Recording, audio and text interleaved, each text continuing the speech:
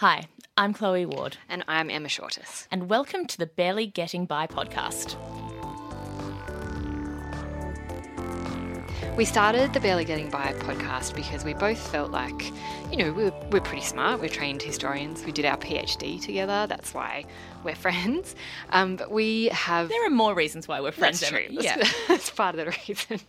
But we are both kind of struggling, I guess, with the state of the world and current politics and understanding what on earth is going on. So we've started this podcast series and we're going to be looking at some of the big issues of our time. So whether it's fascism or political fiction or environmentalism or feminism, we're going to be taking a kind of a deep dive, a deep historical dive into what has led us to this present moment. And we thought, for this very first episode of the Barely Getting By podcast, we'd start with a country that's barely getting by. And I mean Britain. Of course, it's Britain, and we've been having some major regrets at opening the Barely Getting By podcast with an episode on Brexit. This is, I think, about our third go of getting it up to date, which has been really, really fun, of course, because things are moving so quickly. We woke up this morning and things had changed again. But I guess part of the point, as Chloe just said, of starting Barely Getting By was to go into the history of these issues that are so perplexing and confusing people, including us, and to really understand that history because, of course, as historians, we are firmly of the belief that understanding that history is absolutely crucial to understanding the present and also not to predicting, but to understanding where it is that we might be going. Yeah, that's absolutely right. And I think Brexit is a great example of that because the current position we're in, and, this could change tomorrow. It could be completely different in a week's time. But I'm pretty firm in my belief that a lot of what we're seeing in the present of Brexit was actually written in its past. And that's going back 3 years to the 2016 referendum, but even back further to, say, the 1980s. Exactly. And that is precisely what we're going to talk about today. So I feel, I guess, kind of closer to Brexit than maybe most people do because here at RMIT I work at the European Union Centre. So it's kind of my job really to be across European politics. And when I started here over a year ago now, I kind of decided I was going to be able to comment on Brexit. Right.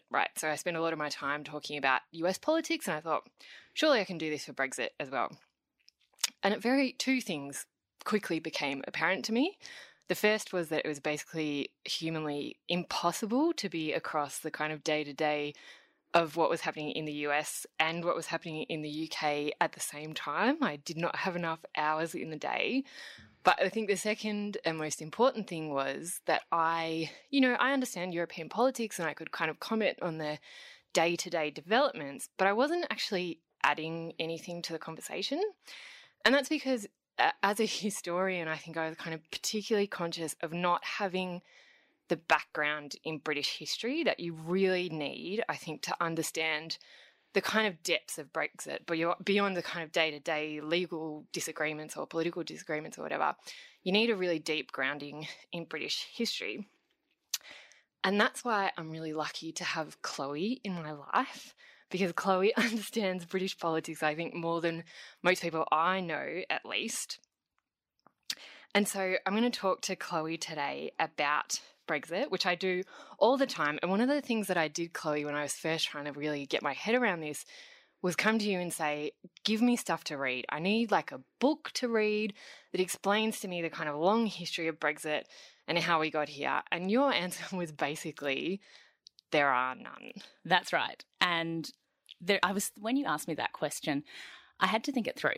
And I know that, I've always recommended to Emma and to other acquaintances of mine that if they want to keep up with Brexit, then they keep in touch with the London Review of Books. And we'll be providing some links in the show notes for this episode.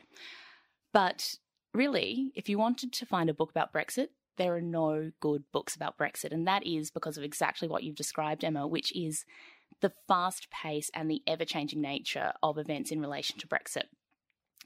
What I would say, though, is that in the recent past, I have read a couple of good novels, which, if they're not directly about Brexit, they certainly do capture, I guess, something of what it's like to live under those conditions of not really quite knowing the country that you're living in or not knowing what the political ground you're standing on is and, how that's shifting from day to day.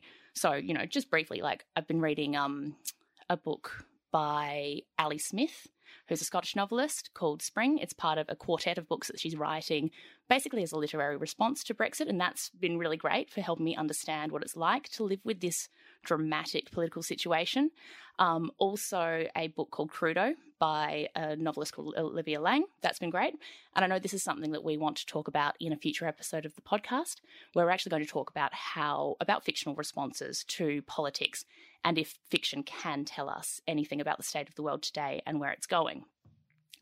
But to return to your original question, and, I'm going to put a big caveat on this, which is that even though I do know a lot about British history, I have a PhD in British history, I'm just as uncertain as you about what's going on day to day. So I think that it's really important that we take the time now to take a few steps back and look at the history of the Brexit referendum, look at the state of play now in terms of the major parties and their positions.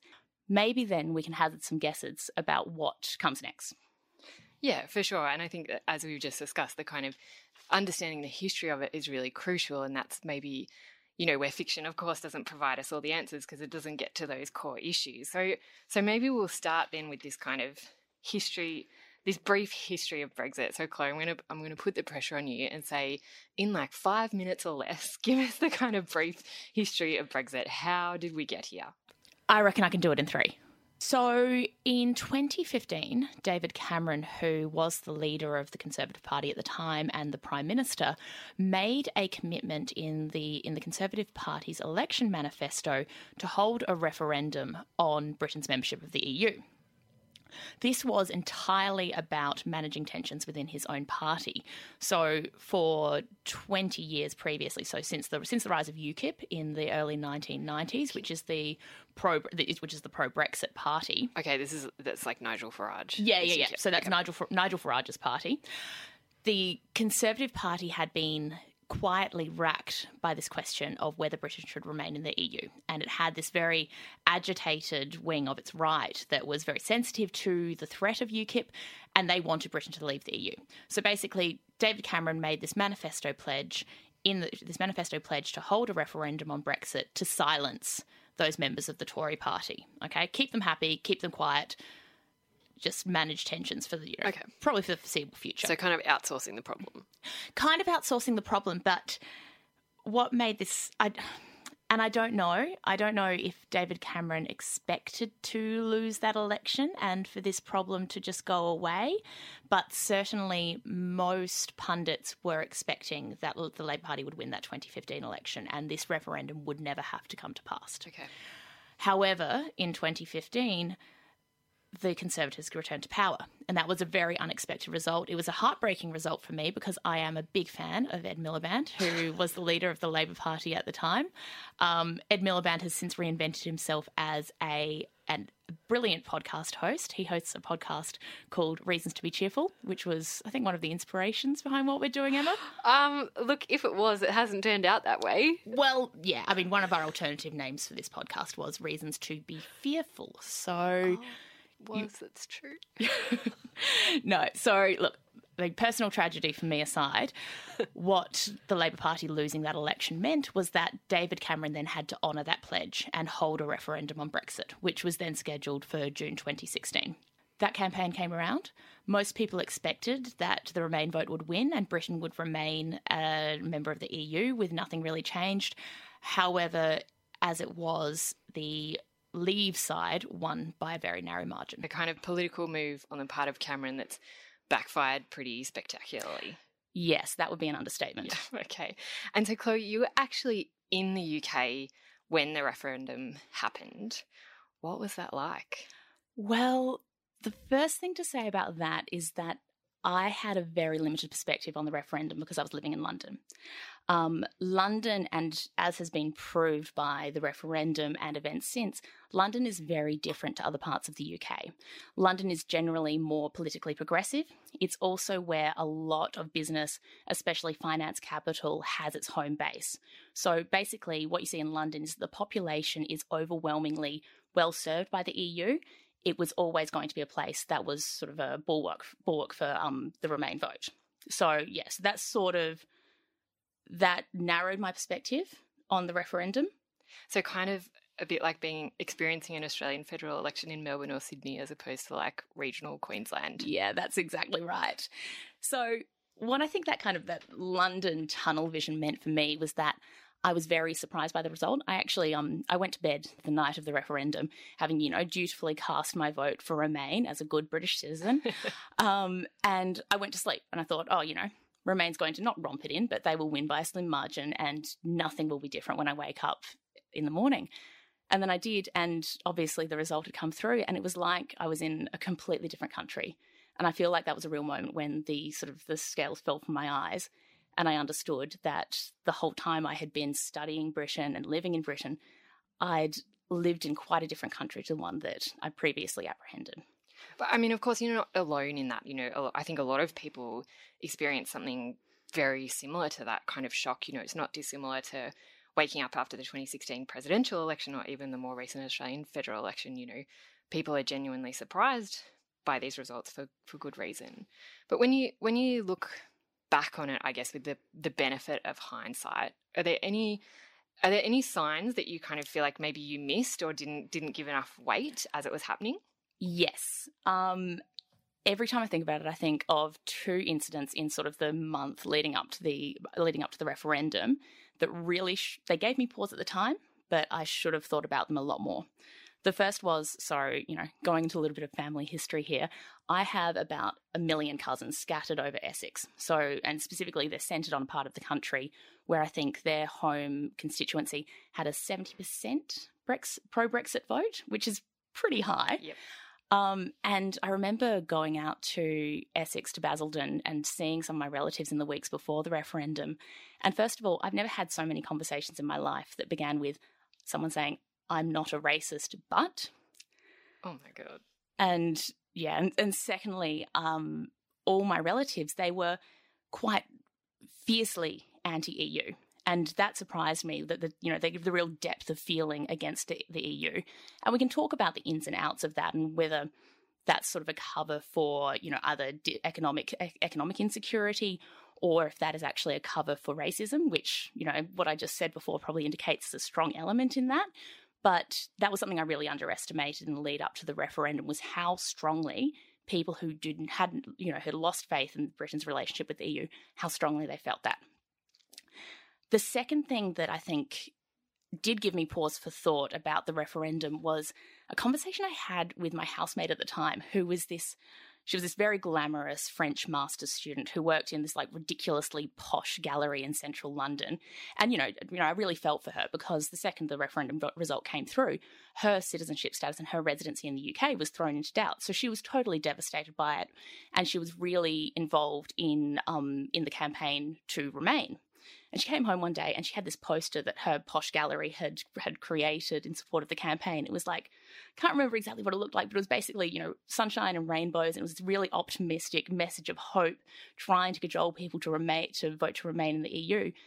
And I looked at that and I thought back to meeting my relatives in Essex and I thought, okay, if this is the best that the Remain campaign can do to try to talk about these people who are feeling so aggrieved and so disenfranchised, I don't know how they're going to win this referendum. And at the time, I didn't give it as much weight as I should have in retrospect, but I think that was a real indicator that maybe the Remain campaign had got its messaging wrong.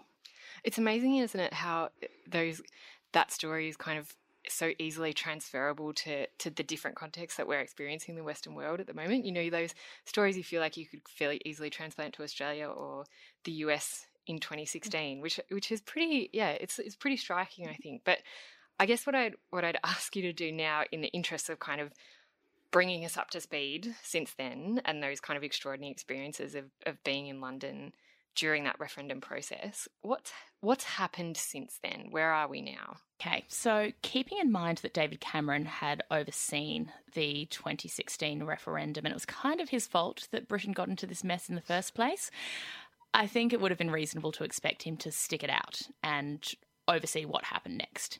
He didn't. He almost immediately stepped down as Prime Minister, and after a Tory leadership election, Theresa May came in as Prime Minister. I think it's worth noting that Boris Johnson very briefly contested that election. He did? Okay. He did, but he was quite spectacularly stabbed in the back and abandoned by Michael Gove, who previously had been one of his closest allies in Parliament. So that was sort of a short-lived run at the leadership by Boris Johnson, but of course he's now come back.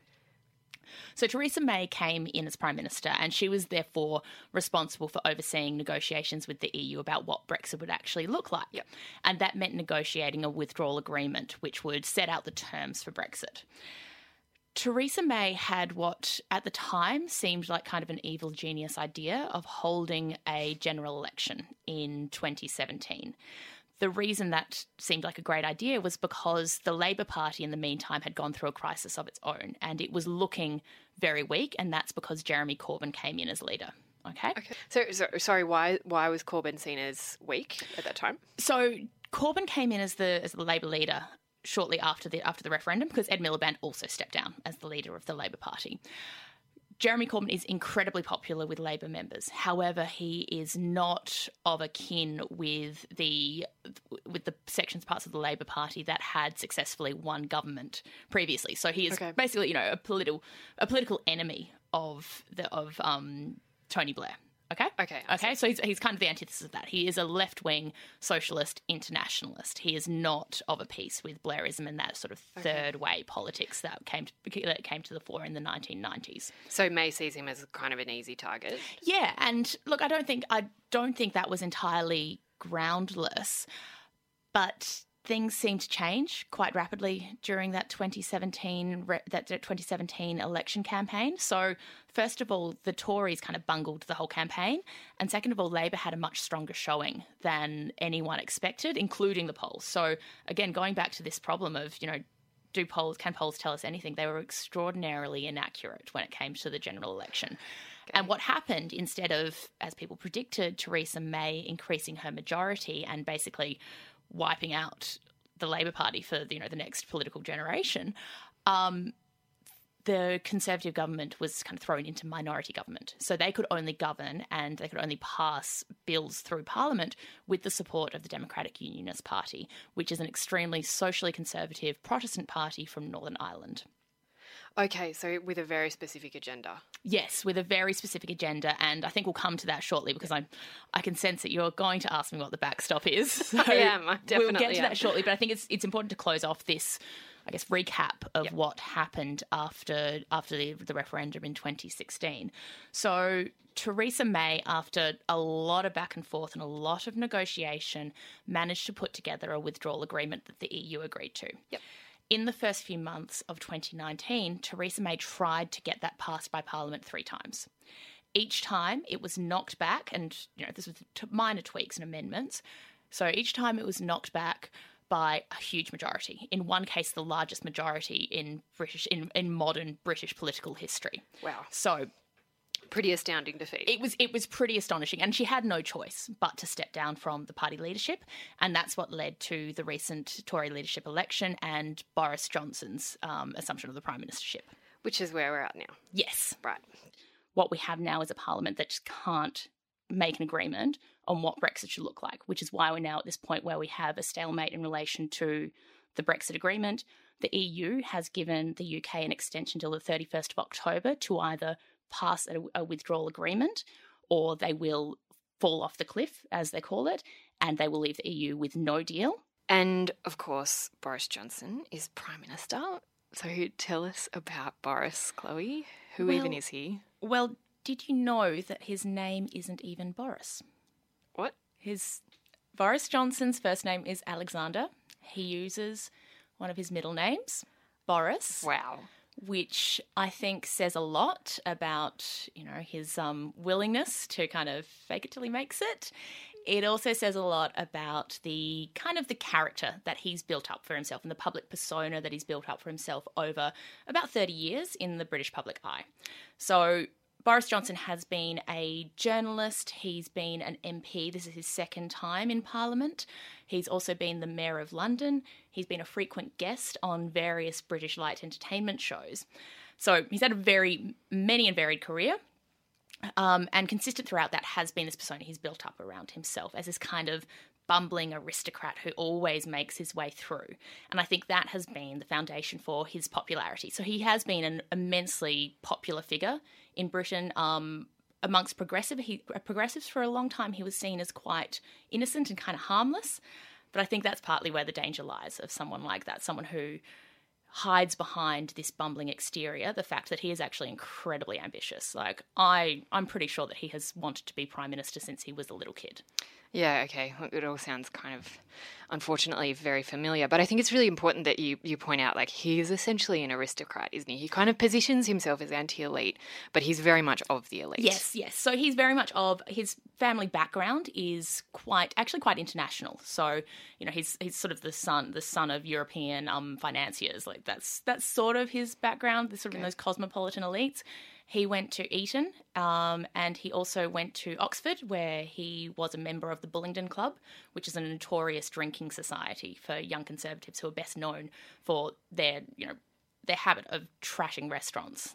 Oh, gross. So he's like basically a stereotype of English privilege. Yeah, absolutely. Awesome. Yeah. And I think, it's one thing to kind of laugh at Boris and his buffoon act, but what we also shouldn't forget about him is his history of some extraordinarily racist, homophobic, sexist remarks and opinions, and his willingness to use the worst in political life to get ahead. And that's another thing that he always does. He always gets ahead. He has made a number of mistakes in his professional career that should have ended his time in public life.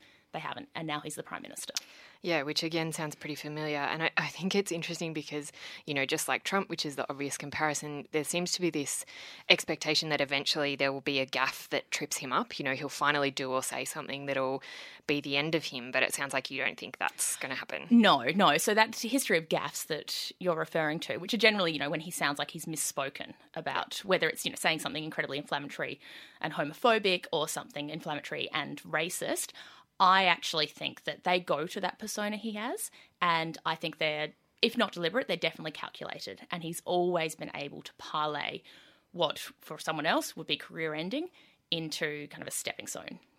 It's kind of a stepping stone to what he wants next. Yeah, okay. And we will of course get to what exactly it is that Boris himself wants next.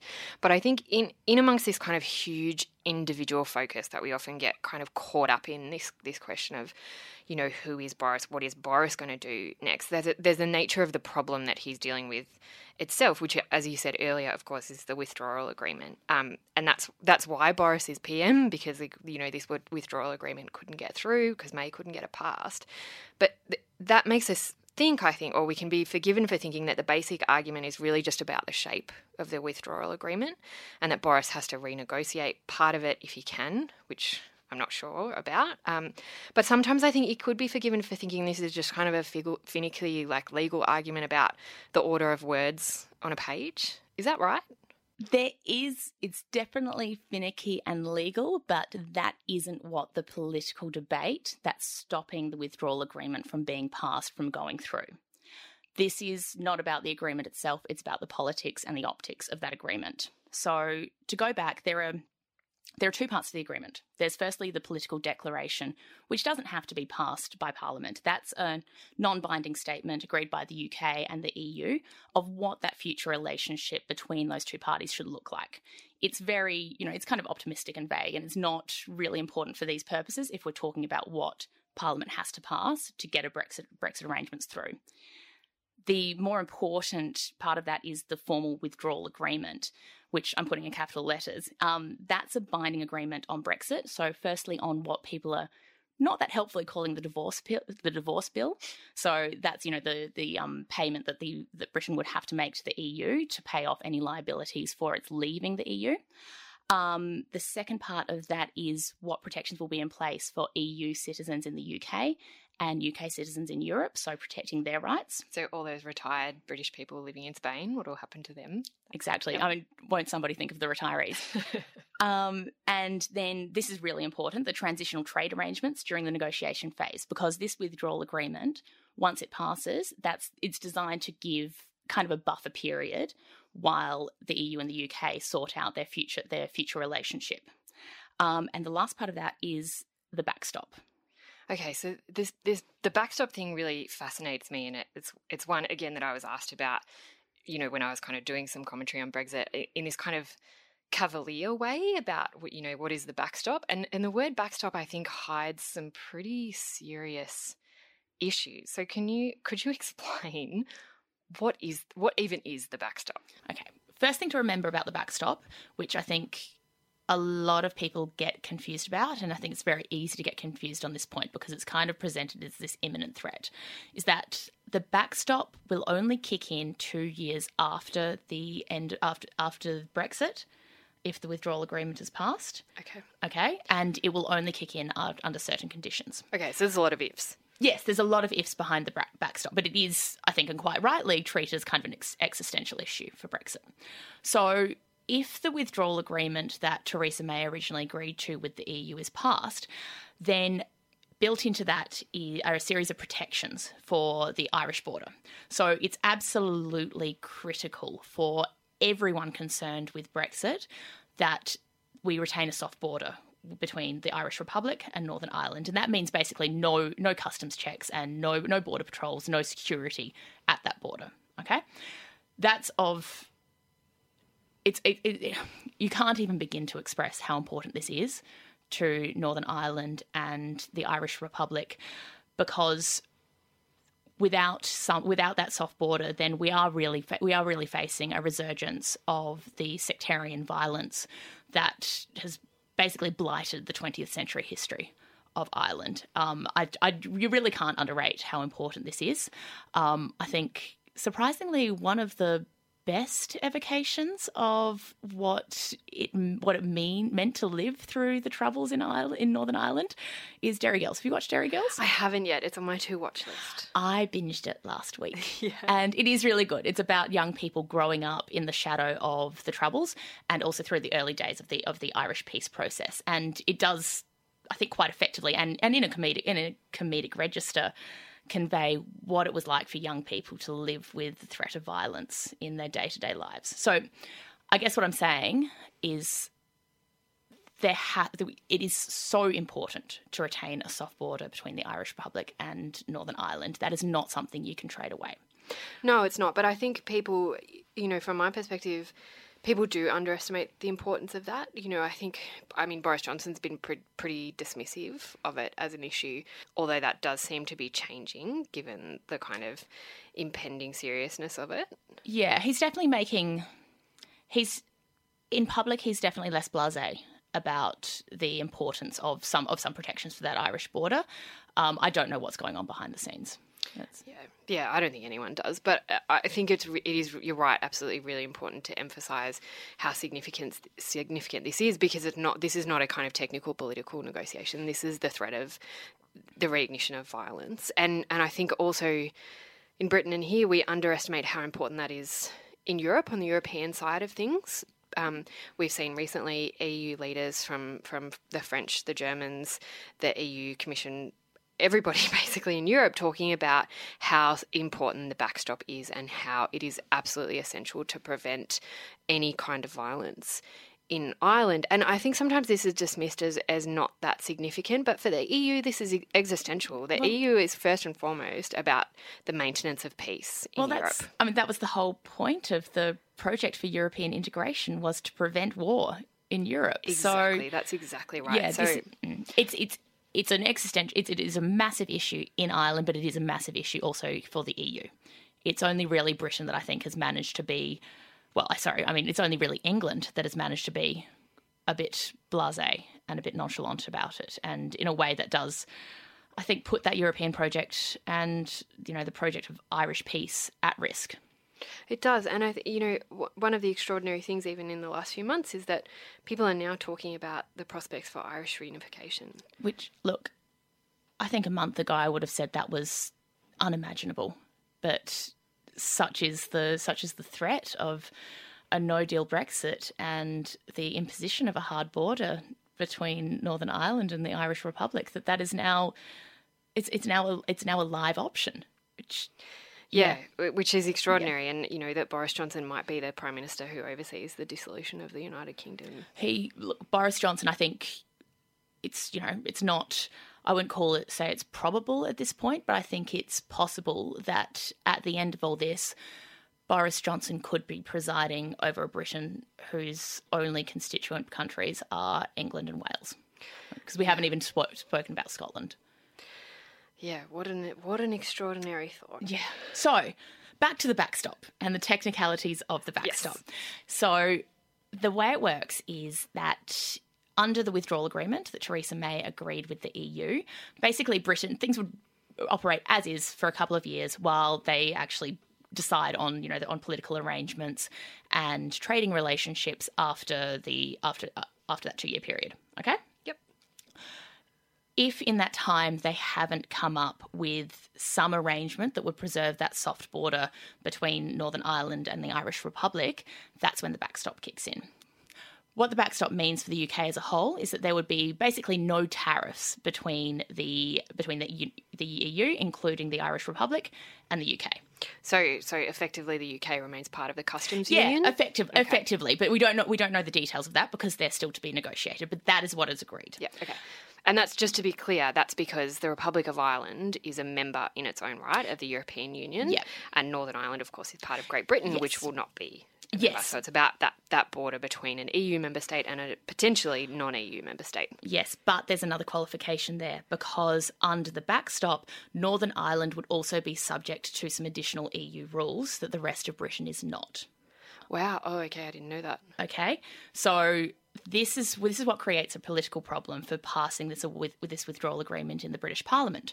So for the DUP, which we remember holds the balance of power in the British Parliament at this point, that backstop would effectively mean that it has special status within the United Kingdom, and that would threaten the territorial integrity between Northern Ireland and mainland Britain, which is absolutely, that's not something that can be it's negotiable to the DUP. Yep. They exist. They are the Democratic Unionist Party. Yep. Their existential purpose is Northern Ireland's inclusion as part of Britain. Okay, so that's totally off the table for them. And that's kind of what this innocuous word of backstop obscures is existential questions and potentially clashing existential questions. Yes, and that's where there's an additional problem, and I think this is probably a bigger problem for the passage of the withdrawal agreement because there is a significant number of MPs who, at this point, cannot agree to a withdrawal agreement that includes the backstop. And I'm talking about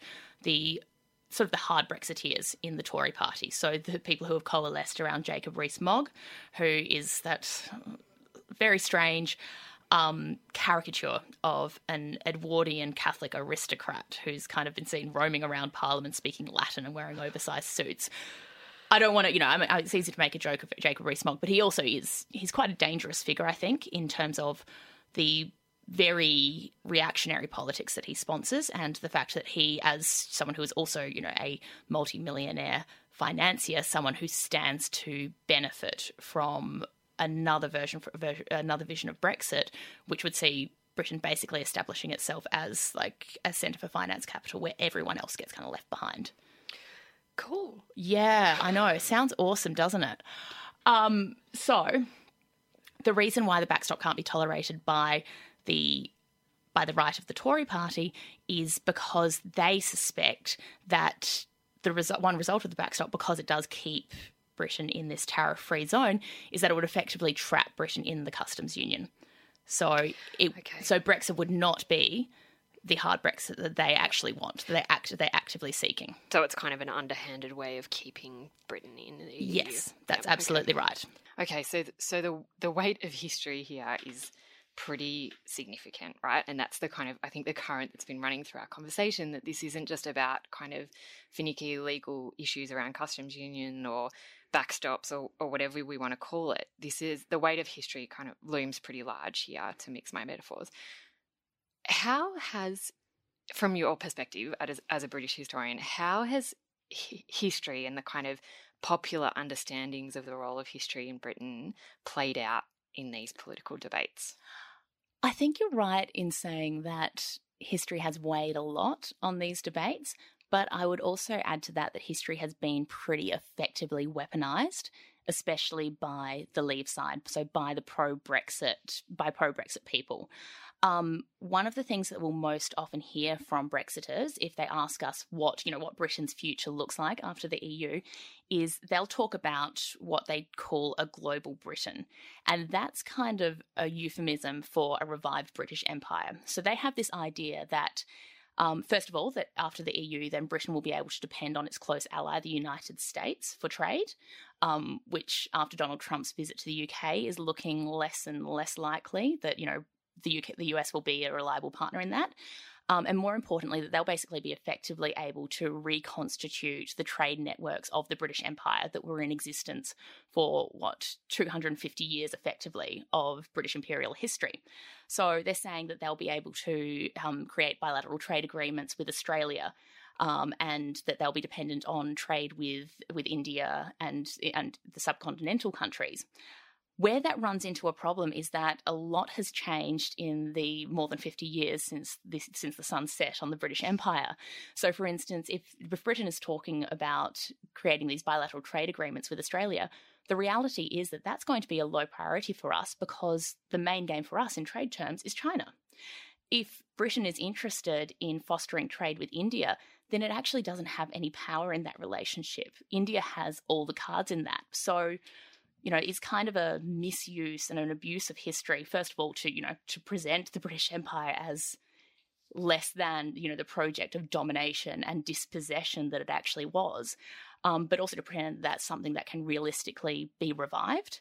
So, yes, that's how history has been kind of weaponized by the Brexiters. And I think, but also on the other side, I think that one of the challenges for the Remain side, so people who still want Britain to have a close relationship with the EU, whether it's formally a member or whether it is just part of the customs union or whatever version of that you see in the future, is that they're not so good at talking about their history and the history of the benefits that the EU has offered to the UK. Look, I think that's right. I think, Boris Johnson in particular is very good at using history in exactly the way you describe. In fact, he kind of sees himself as a historian, doesn't he? He has written some history books, notably a biography of Winston Churchill.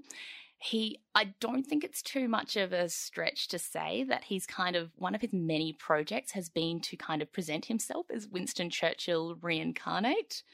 And of course, when he's doing that, he's kind of calling on Churchill's history as a statesman, as a war leader, and also as an imperialist. But the bit he misses out on is, of course, that Winston Churchill was also a Europeanist, which I think you probably understand a little bit about that. Yeah, look, I mean, a little bit. And it's interesting, the kind of use and abuse of Churchill in British history is a couple of books in itself, probably. But yeah, you're absolutely right that Churchill supported the European project. So I think it's worth kind of going back and revisiting that history as well, because in Australia in particular, I think we don't have a great understanding of or relationship with the European Union, and that's because of our historic ties to Britain, of course. Like, most of our news about the EU comes from Britain, so we have a certain perspective. But, it's worth remembering that the European project is born out of the ashes of the Second World War. The whole point of the European Union is to avoid that kind of global catastrophe from ever happening again. So it starts out life in the late 1940s, early 1950s as the European coal and steel community. And what that's designed to do is tie former enemies, particularly France and Germany, so closely together in kind of key economic areas like coal and steel that they can't extricate themselves. So they're economically tied so closely that they actually can't afford to go to war with each other. They'd be unable to wage war against each other again. Okay, so you're saying that the original agreements that led to the EU, they were designed not to be revoked. Yeah, exactly. So that's probably one of the reasons why Britain has found itself having such an unexpectedly hard time getting out of the EU after being enmeshed in it for 40 years. That's exactly right. All of these agreements, the kind of successive treaties of the European Union, are designed specifically that way to integrate Europe so closely that it cannot be in conflict, so that those countries cannot be in conflict with each other. And Britain was supportive of that project originally. It wasn't in Britain's interests to be against that project, to be against avoiding war again. But I think, interestingly, Britain was invited to join the 7 founding countries of Europe in that way to sign the 1957 Treaty of Rome, and Britain declined. So, they had this standing invitation from the start that they declined. I guess we could say probably for a couple of reasons, just briefly, the first one being exactly what you were talking about before, this kind of imperial nostalgia that Britain doesn't take orders from anybody. Britain is kind of the country that gives orders. And then there's also that kind of, I guess, that island mentality. Britain has often seen itself as separate, literally separate and isolated from Europe, and closer often to the United States. So I think especially in post-war Britain, there was this view that actually the United States was kind of the saviour, not Europe. And so there were closer ties there. And then there's also a kind of much longer history of conflict with the continent. I just watched The Favourite on the plane. And of course, during that movie, Britain and France are at war, as they have been for, several centuries, shall we say. Yeah, because of course Britain did eventually come around and they decided that they wanted to join the European Economic Community, but France said no. That's right. So the British decided that actually, no, we would like to join this quite successful economic project in the 60s. They applied a couple of times, and Charles de Gaulle, the French president, said, no, get stuffed, probably in a more French kind of way. Yeah, because the EU, it has a really effective system of vetoes. That's right, isn't it? Yeah, that's exactly right. So the French vetoed twice. So it's not until 1973, when de Gaulle has left office, that Britain does join the EU under a Conservative Prime Minister. Which is something people may easily forget, and it would be totally understandable if, given the recent history of Brexit, if people did forget that it was the Conservative Party that ushered in this early period of European integration. And people in Britain, they know a little bit more about this, but for an Australian audience, it might also surprise them to hear that there was actually a referendum on Britain's membership of the EU in 1975. There was, that's right. There was. And even more surprising, given what we understand now about Britain and the EU, that was largely spurred on by the Labour Party, so by Britain's Progressive Party. And that was mostly because of their suspicion about the EU, and specifically about the EU and what it was going to do for workers and what it was going to do to workers' rights. Some of those suspicions, they still are present on the left, which we could do a whole other podcast about this. Maybe we will. Maybe we will. But, that also explains why, even in the Labour Party, and especially in the Labour Party's leadership, the Labour Party is currently led by Jeremy Corbyn, there is this sort of residual strain of what we call Euroscepticism, or even in its fullest form, what we would call Lexit, so left exit, so leftists who would be supportive of Britain leaving the EU. That's right. And I think it's because there is a perception, that is kind of right and wrong at the same time, that the European Union is a neoliberal project. Mm-hmm. So it's about kind of opening up markets and encouraging globalization, and that workers will suffer as a result. And as I say, that's kind of both right and wrong at the same time. So if you look at, for example, the aftermath of the global financial crisis and the way that Europe, which was completely ravaged by that financial crisis in a way that, we did not experience in Australia, the way that the European Union reacted to that was kind of explicitly neoliberal and absolutely led to economic suffering. But then we also have we have a two-track Europe. So what you might call social Europe is very different to that kind of neoliberal economic construction, where actually the people of Europe are supported socially in terms of really strong welfare systems. And that again goes back to the construction of Europe in the aftermath of the Second World War, and that project being designed to prevent that conflict, but also to prevent things like the starvation that occurred during the Second World War and food shortages. So that's a kind of crucial project of the European Union, which is designed to safeguard and secure the future of European citizens. So that, again, that adds another layer of complication to this conversation when we're talking about why people support or don't support, or kind of support staying in the European Union. Yeah, and I think, to go back to the conversations that I've had with my family in Essex, I think that apart from, what I mentioned about it, I think they're having honestly racist motivations behind wanting to leave the EU, there can be a confusion amongst popular supporters, the public supporting Brexit, between what they see as, the EU having been the agent of disenfranchising them, of leaving them in precarious work, of leaving them basically struggling, and the actuality, which is that the British welfare state has been gutted over the last 40 years, as initiated by another Tory Prime Minister, Margaret Thatcher. Yeah, exactly, which the European Union had kind of nothing to do with. Yeah, that's right. But Thatcher, was also a supporter of Britain joining the EU, just to add another layer of complication to this political narrative. Okay, so anyway, mentioning this history of food shortages, I think actually brings me to what's probably going to be my final big question to you, Chloe. Because there's talk of food shortages happening again in Britain if we do see a no-deal Brexit on the 31st of October.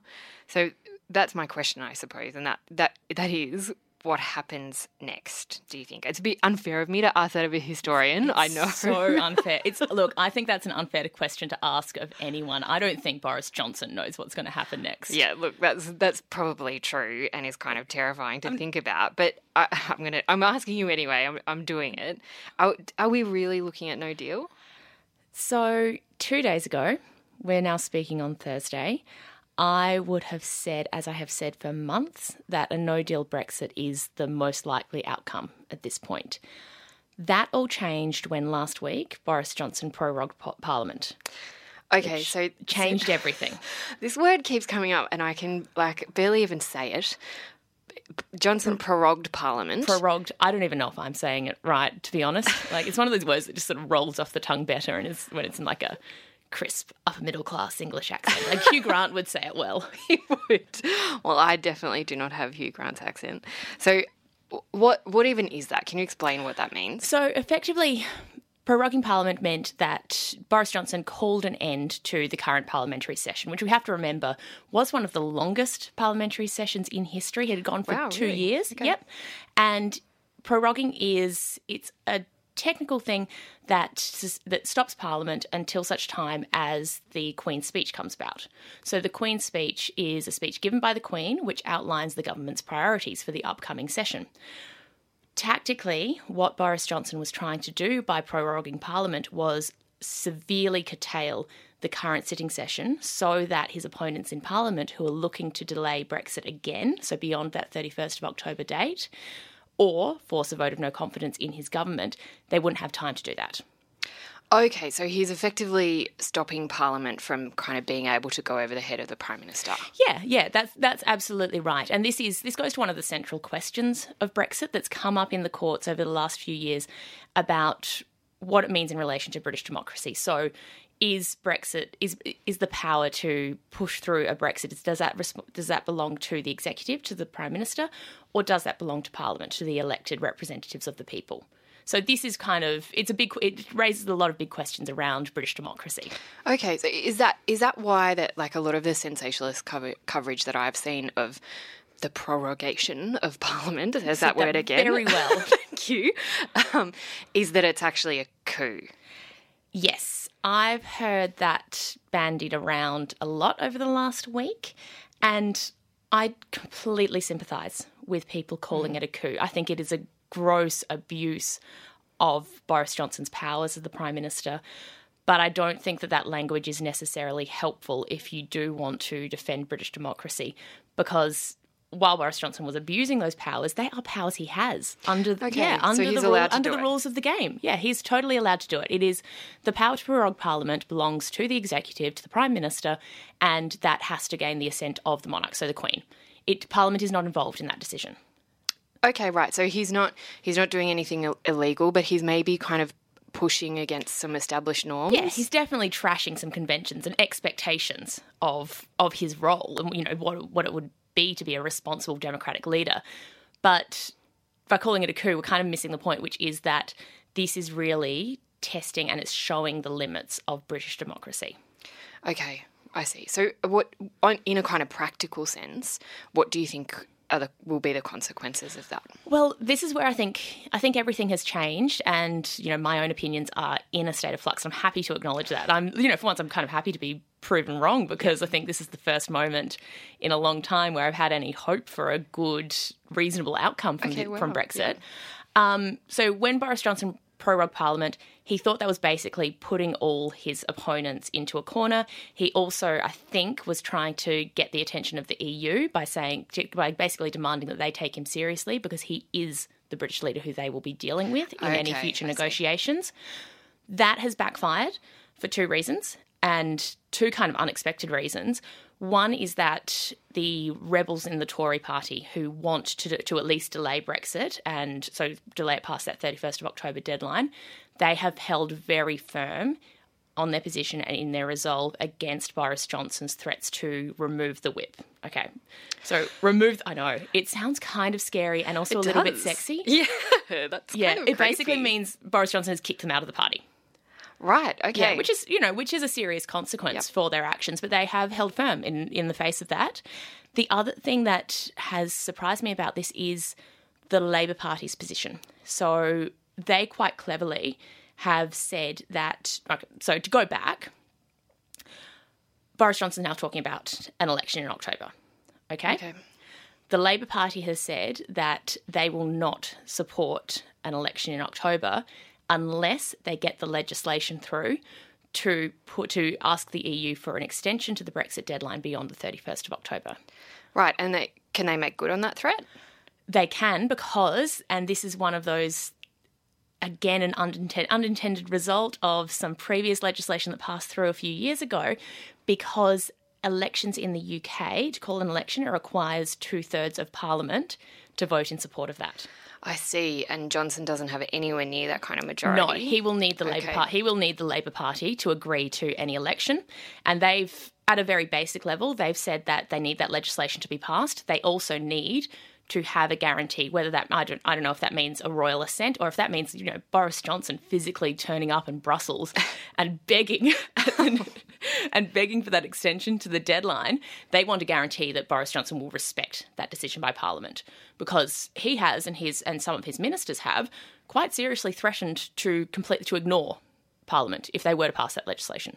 Wow, okay. Yeah, so that's really the big rider on it. But then there are some tricky issues around the timing. So there's a bit of tension bubbling up inside the Labor Party about whether they would accept an election before that 31st of October deadline, or if they would push for that to take place after the 31st of October. That's kind of an unknown at this point, and I think that will become, what happens there will become clear in the next few days. Wow, there are so many ifs and buts in this scenario. It's like almost impossible to get your head around. Okay, so then, given all this, the state of play on Thursday, what do you think happens next? To be honest, I don't know. I think partly it depends on the House of Lords. So this legislation is now being debated in the Lords, which can't stop it going. Well, it can. What the House of Lords can potentially do is frustrate this legislation. So, through filibusters, through amendments, and this would be coming up from, Brexit ultras, so people who want hard Brexit on the 31st. Sorry, this is the legislation to delay. Yeah, that's the legislation to delay. They could potentially frustrate that until we reach the point where Parliament ends. Okay, which is where the prorogation comes in. Yeah. I genuinely don't know. And, like I said, that is my educated opinion is I don't know what happens next. But I would say that, like I said before, for the first time in months, I think that there is a chance of getting a reasonable deal that would not cause economic catastrophe for Britain and political catastrophe in Ireland. Whether that means that there's going to be a softer Brexit, or, in fact, if this ends up going to another referendum, and, everything gets put on the table again, and Britain and British people have the opportunity to, I guess, take back the decision from 2016. I don't know. Wow. Okay. So I'm getting from you is that there's a kind of sense of hope that there might be a better resolution than we thought, but we're not exactly sure. Yeah, look, I've got a sense of hope, but it's very, very provisional. Okay, fair enough. And I guess what we are sure about is that this is just a complete and utter mess. Yeah, 100%. It's a complete schmozzle. Okay, well, given that, I'm going to ask you another extremely unfair question, which is, who is responsible for this mess? Can we say there are specific people to blame for this mess? I I think that's an unfair question to ask. Completely unfair. unfair. Yeah, when you ask a historian to isolate a single cause, they'll give you a 20,000-word essay on why there are multiple causes for any one problem. At least 20,000 words. Look, what I would like to underline, I guess, because we haven't really covered it in the discussion so far, we've talked a lot about what's happened over the last 3 years. We've talked quite a bit about the origins of the EU. We've also talked about Ireland and how Ireland has complicated Brexit. I think that one thing we also need to make clear is that this, politically, a lot of the responsibility for this rests with the Conservative Party. So I said before that David Cameron, by calling the 2016 referendum, he was kind of outsourcing a problem in his own party to the electorate. Yep. It wasn't something that was sort of just a minor issue. This is something that has been recurring within the Tory party since the time of Margaret Thatcher, who herself lost the prime ministership because of her position on Europe. This has been sort of a civil war that's been going on in the Tory party. It's like in fits and bouts since the 90s. And I think it was supremely irresponsible for David Cameron to try to settle that by calling a referendum, by putting the question on the British people, when really he just should have managed his party better. Yeah, and I mean, outsourcing the question didn't work, did it? Because the Tory party is still very much in civil war. Well, that's the thing. And there is real talk of this being the end of the Conservative Party, which I think is absolutely not what David Cameron intended in 2016. No, I wouldn't have thought so. On that bleak note, thank you so much for listening to the first episode of the Barely Getting By podcast. We hope very much that you'll subscribe. At the moment, I think the only people who are listening are Emma and my mothers. And a handful of boomerants who they've shared the details of the pod with on Facebook. So please subscribe. You can follow both of us on Twitter. I'm at Emma Shortis. And I'm at Dr. Clod, CHLOD. I'd really appreciate the follow because I have only got back on Twitter expressly for the purpose of this podcast. So please make it worth my time. So everybody get on Twitter. We'll also tweet out some links to some of the stuff we've talked about, some articles, some books that we've talked about, and some links to some more info if you're particularly interested in some of the topics that we're talking about. And in the next episode, we'll be talking about another of the reasons why we're barely getting by, and that's US politics. We'll be covering, among some other stuff, the history of the US-Australian relationship in advance of Scott Morrison's upcoming visit to Washington, D.C. at the end of September. So I'm going to turn the tables on Emma because she is an expert and an absolute star when it comes to talking about US politics, and ask her some hard questions. Which should be fun. Probably another Sunshine Rainbows podcast from Chloe and I. We hope you'll tune in.